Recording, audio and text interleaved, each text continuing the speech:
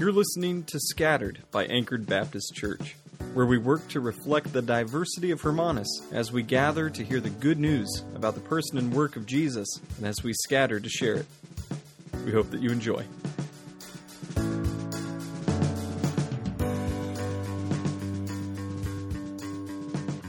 As we've been going through this letter to the church in Galatia, we've also picked out one verse that's really trying to push home what it is that Paul is wanting to say. And this is back in chapter 2, verse 16. Yet we know that a person is not justified by works of the law, but through faith in Jesus Christ. So we also have believed in Christ Jesus in order to be justified by faith in Christ and not by works of the law. Because by works of the law, no one will be justified. And we've gone through it countless times, and in fact, in this letter, we're going to keep going through this same idea countless times. Why are we going to do that? Are we going to do that because Wade has nothing better to preach about? Or are we going to do that because one time in one place there was a church that made a couple of mistakes about who they let in to preach, and now we've got to hear the same old story over and over and over again? Or are we going to hear about it week after week after week throughout this letter because we need to hear it week after week after week? Right? See, here's what happens, and this is true in so many things in life. I'll give you a silly example. I asked my dad once, "Dad, I've heard about the law in the Bible and how Jews have to wash their hands, but then we were at the store and there were kosher pickles. And so I asked Dad, why are the pickles kosher? What did they do to the pickles to make them kosher?" And he said, "Well, you know how, they got to wash their hands. Well, they let the pickling juice drip off in a certain way." This was not true. This is not what makes pickles kosher according to the Jewish food laws, okay? I actually still don't know what makes them kosher, except for there's got to be a priest in the canning factory, all right? But for all of my life, I believed what my dad told me about these pickles. Like there was some sort of magical pickle dripping process that caused these things to be pure in front of God's first people, the Jews. Okay?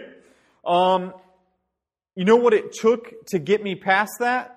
Just learning about pickling. I became a bit of a chef, kind of, and I learned how to pickle things. That's what got me past that, okay?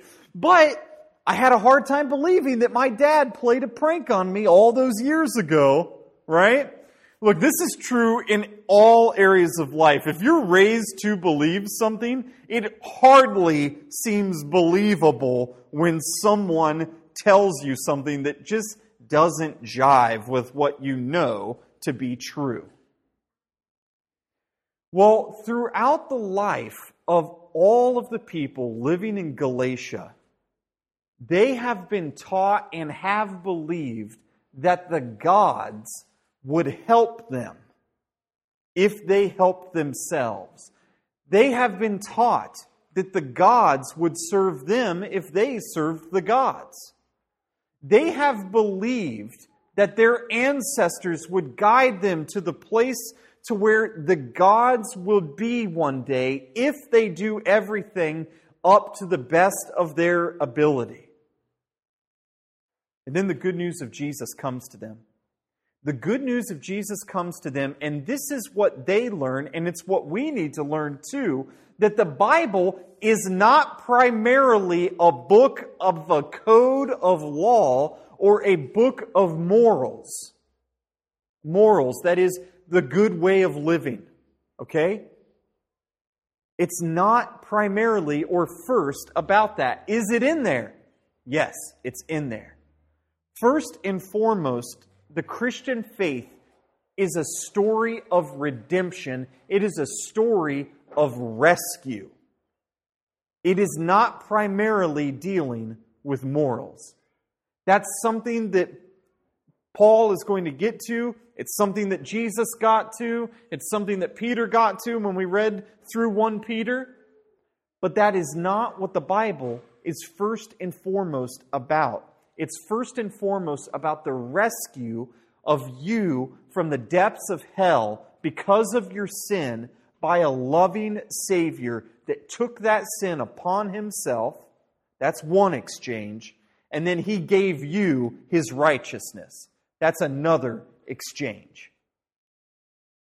That is what the Christian faith is first and foremost about. And if you have lived your entire life thinking you have to live up to a certain standard, do a certain thing, act a certain way because of what your culture has told you, because of what your family has told you, and all of a sudden you receive the best news in the world that you do not have to save yourself, because inherently, whether we push it out of our brains or it's actively working in there, we all know that we have done something wrong and that we will face some kind of judgment one day, either in the here and now or in the life after.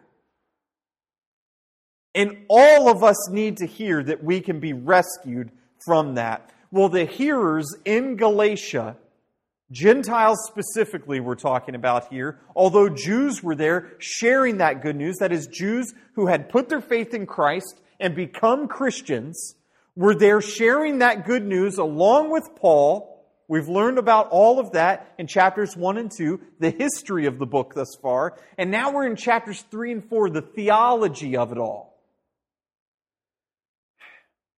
And so the hearers in Galatia heard and understood and believed that they could not save themselves, and they were relieved by this, and they trusted in, they rested and relied upon Jesus, the rescuer, to save them from all of it. All of the works of law that their culture placed on them, all of the works of the law that their families placed on them, all the works of law that they placed on themselves.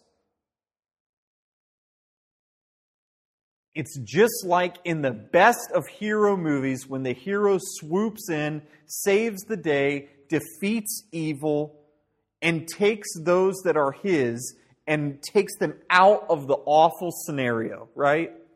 Out of the bad situation. This is exactly what Christ has done, and the Galatians saw it for what it truly was. A rescue operation.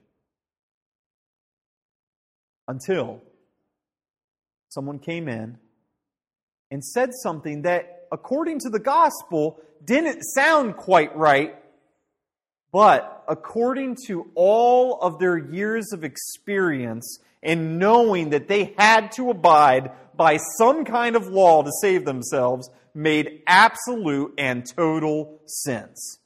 Oh, well, of course we should add the law back in, because there's no way that you can just receive something for free. Like we talked about this morning in the marriage class, there has to be some sort of transaction that takes place. And if it wasn't a work that I did to get saved, well, then clearly there's a work I got to do to stay saved. And this is how I'm going to stay saved.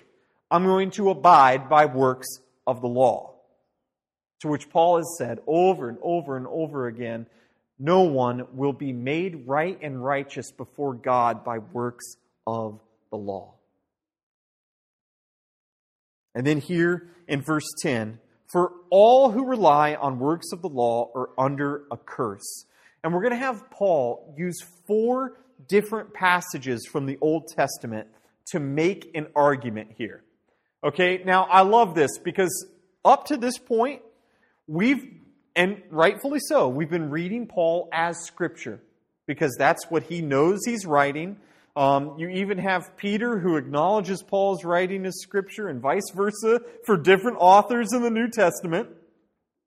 But up to this point, we've just been listening to what Paul has said. But over the next 2 weeks, we're going to hear what the rest of Scripture has to say, and Paul's going to be using God's Word to prove his point. And more specifically, for those Judaizers, for those people that are trying to add the law back into the Christian faith in a sneaky backdoor way, he's going to be using the verses that they know very well to prove his point. And so here's the first one, and this comes from Deuteronomy chapter 27. Cursed be everyone who does not abide by all things written in the book of the law and do them. So this is at the end of all the giving of law here in the book of Deuteronomy. And what is Moses writing to us? What is the scribe saying here? He's saying, if you do not live by and do all of these things, you will be cursed. Now, a curse is not like maybe what we think of when we think of like a voodoo doll. You're going to have some pain and some sorrow in this life. The curse that we're talking about here is a curse of death and separation from the loving kindness of God. That's the kind of curse that we're talking about.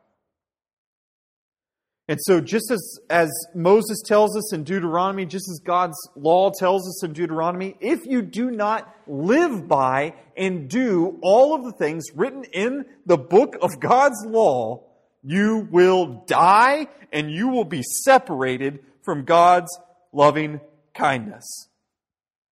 For you and me this morning, that's a death sentence. A death sentence of separation from God.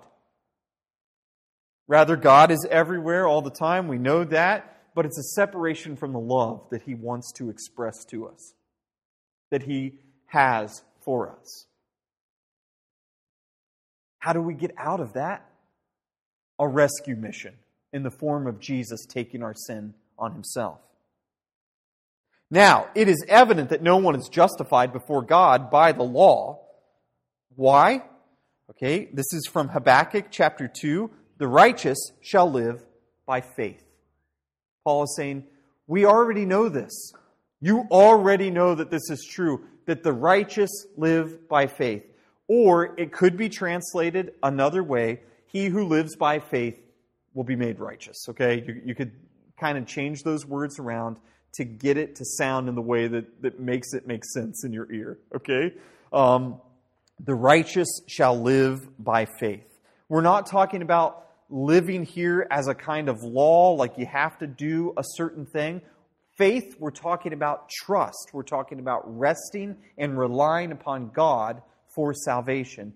Specifically, back in Habakkuk, that was looking forward to Jesus. Now we're looking back at Jesus and seeing that this is true. But the law is not of faith. Okay, now this is going to be a complex thought. I need you to bear with me for just a minute, all right? If something is one thing, it is not another thing. All right? If you're holding a banana in your hand, it is not an apple. Does this make sense? Hold on. Maybe that wasn't as complex as of a thought as I thought this was going to be, okay? One thing is not another thing. And if you wanted to boil down the problem here in Galatia, this is what's happened.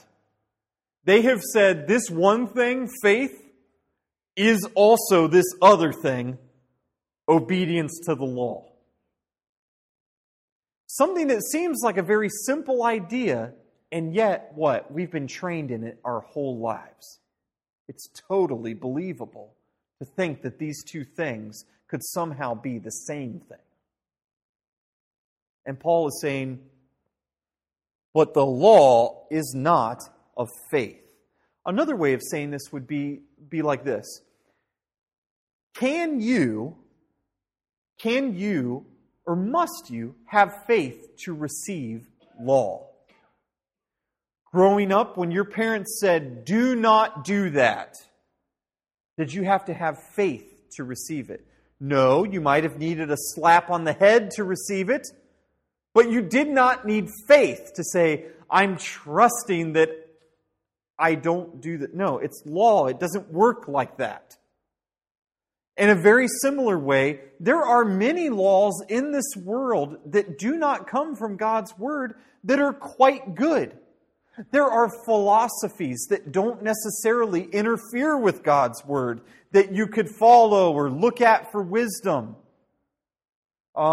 You know, the book of Proverbs is good Jewish wisdom, and yet, at the same time of the book of Proverbs being written, there are other cultures writing similar books of Proverbs, some of which would go against the Bible, but the majority of which would not. What does this tell us? That kind of wisdom, that kind of law, you don't need faith to receive it. In fact, other people writing around the same time as the Apostle Paul, a group of philosophers called the Stoics, do you know what they always said? Love the gods and love your neighbor. Sounds very similar to what Jesus is teaching us to do. It's because you don't need faith to receive that kind of law that says, love your neighbor. You don't need faith to see, wait a second, if my neighbor, if I treat them well, they'll treat me well. And if I treat them well, they treat our other neighbor well. Next thing you know, we're living in a nice place. It doesn't take law, or it doesn't take faith to receive that kind of law. That's what Paul's saying here. One thing is not another thing. It doesn't take faith to receive the law. But where is he going to get this from? He's going to get this from Leviticus chapter 18. The one who does them shall live by them. The law is not of faith, rather the one who does them shall live by them. Look, if you are abiding by the law, if you're being obedient to the law, that's what you're living in, Paul is saying. It might not be bad, right? In fact, it could be very good. Something that I listened to this week said it this way, that you can follow all of the laws in the Bible, okay?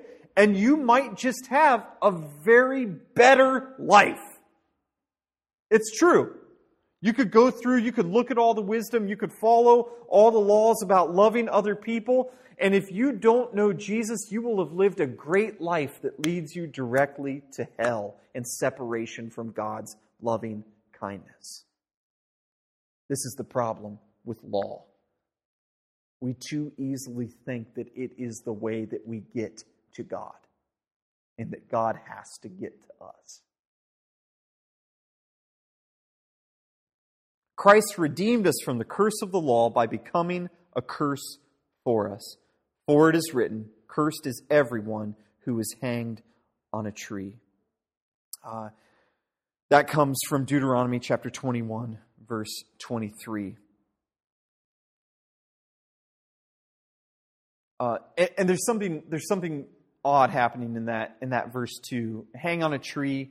Look, we know that Jesus was hung up on the cross.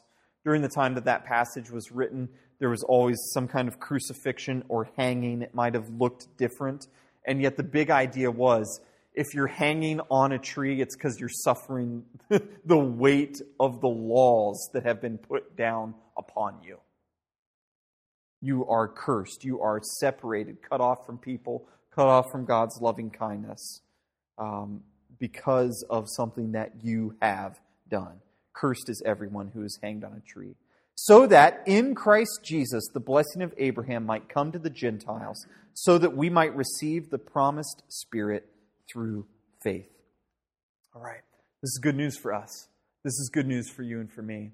Because what it took for you and me, Gentile, you and me, pagan people, to be counted as righteous was for Jesus to be cursed. It was for Him to be hung on a tree and to take the curse that we deserved. It was an exchange that He made for us. It was a rescue operation. Paul continues, though, and we'll continue here for a couple of verses. To give a human example, brothers, even with a man-made covenant, right? So a relational promise and commitment to one another. We talked about that last week. Even with a man-made covenant, no one annuls or ends it or adds to it once it has been ratified, okay? Paul's saying, look, once you've made a relational promise and commitment to one another, you don't go back and change things, all right? You don't go back and change things, and you don't end it. Specifically speaking, back in the time of Abraham, you might remember the promise that God made to Abraham, and he did this with the sacrifice of an animal. He had Abraham lay out this pretty elaborate thing, and basically in a covenant, what you were saying is these animals that have been chopped in half, disgusting, and so both parties typically would pass through this. And what you're saying is, if I don't hold to this commitment, this covenant that we've made together, may I be like these animals lying on either side of us. Dead, chopped up, pieces, accursed.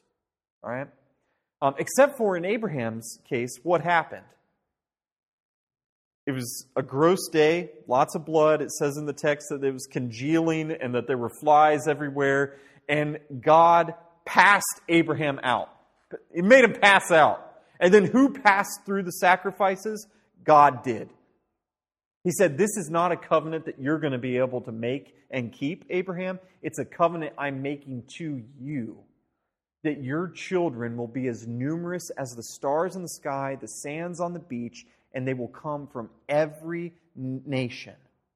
By you, every nation will be blessed. That is, every people group, every tribe, every tongue will be blessed. And that's a promise that God made to Abraham. It's a promise of good news through a Messiah, through a Savior, through a rescuer that was going to come and make a rescue. Okay?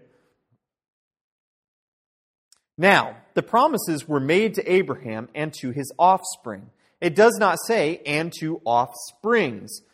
What are we talking about here? Okay, just a couple of weeks ago, actually last week, we were talking about this, that the children of Abraham are not blood children of Abraham.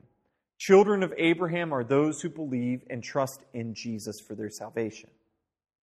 So, Paul is arguing here then that there are not two offsprings, those by blood, the Jews, and then those by faith, the Gentiles. He's saying it's always been all about trusting in God's Savior for your salvation. You have only ever been a part of Abraham's family if that faith has been present. You were never a part of Abraham's family if you were simply related to him by blood. So it does not say to offsprings, but to offspring. Referring to many, but to one, and to your offspring, God said to Abraham, who is Christ. This is what I mean. The law came 430 years afterwards. Okay? History lesson, quick. 430 years after the promise was made to Abraham, what happens? Moses receives the law. Now, everyone in Jesus' day is thinking, and after Jesus, these Judaizers are preaching and teaching that you must follow the law to be saved. What does this tell us about Abraham then? If he had to have the law in order to have faith and be saved, he's lost. And the promises to Abraham from God have been broken. This is Paul's argument. This is what I mean. The law, which came 430 years afterwards, does not end a covenant previously made by God, so as to make the promise void. For if the inheritance comes by law, it no longer comes by promise, but God gave it to Abraham by promise. Look, you're going back to the law. You're saying that faith comes through the law. But faith and law are not the same thing. They are two different things. If they were the same thing, then the promise of God means nothing to Abraham and the promise that the good news about Jesus would go out to all people, nations, tongues, and tribes. It means that Gentiles have no hope because you have to be related to Abraham through blood. Not even. Abraham would be out of the story if it were by law. And so Paul says, One more time. For if the inheritance comes by the law, it no longer comes by promise. But that's not what happened. God gave it to Abraham by a promise. Here's our big idea for today. Christianity is a rescue story. It's a rescue story. The Christian faith is a rescue story. Rest in the rescuer's promise. Rest in the rescuer's promise. If you want to rest in and rely upon works of the law, if you think that you can somehow add to your salvation, if you can somehow strengthen your assurance by the law, you're doing it wrong. Next week, we are going to have to ask the question that Paul is going to ask. Why then the law? Why did Moses even have to come? Why did the law have to get passed down through Moses? Why are we even having this conflict? Why is it muddying the waters? But we'll get to that next week. This week, what we need to hear is that anytime you are adding the law back into your life to find some sort of comfort or assurance, if you're hearing the law properly, reading it properly, and applying it to your life properly, you will stand condemned and cursed, and what it is that you deserve is death upon a tree. But for you and me, that's not what we deserve anymore. That's not what we get, even if it is what we deserve. See, Christ took our death for us on the cross, and He gave us His life. Jesus shed His blood for us so that we could be born again, made new, so that we could share in His life, so that we could, by faith, receive the promise. By Jesus' faithfulness, receive the promise that was gifted to Abraham.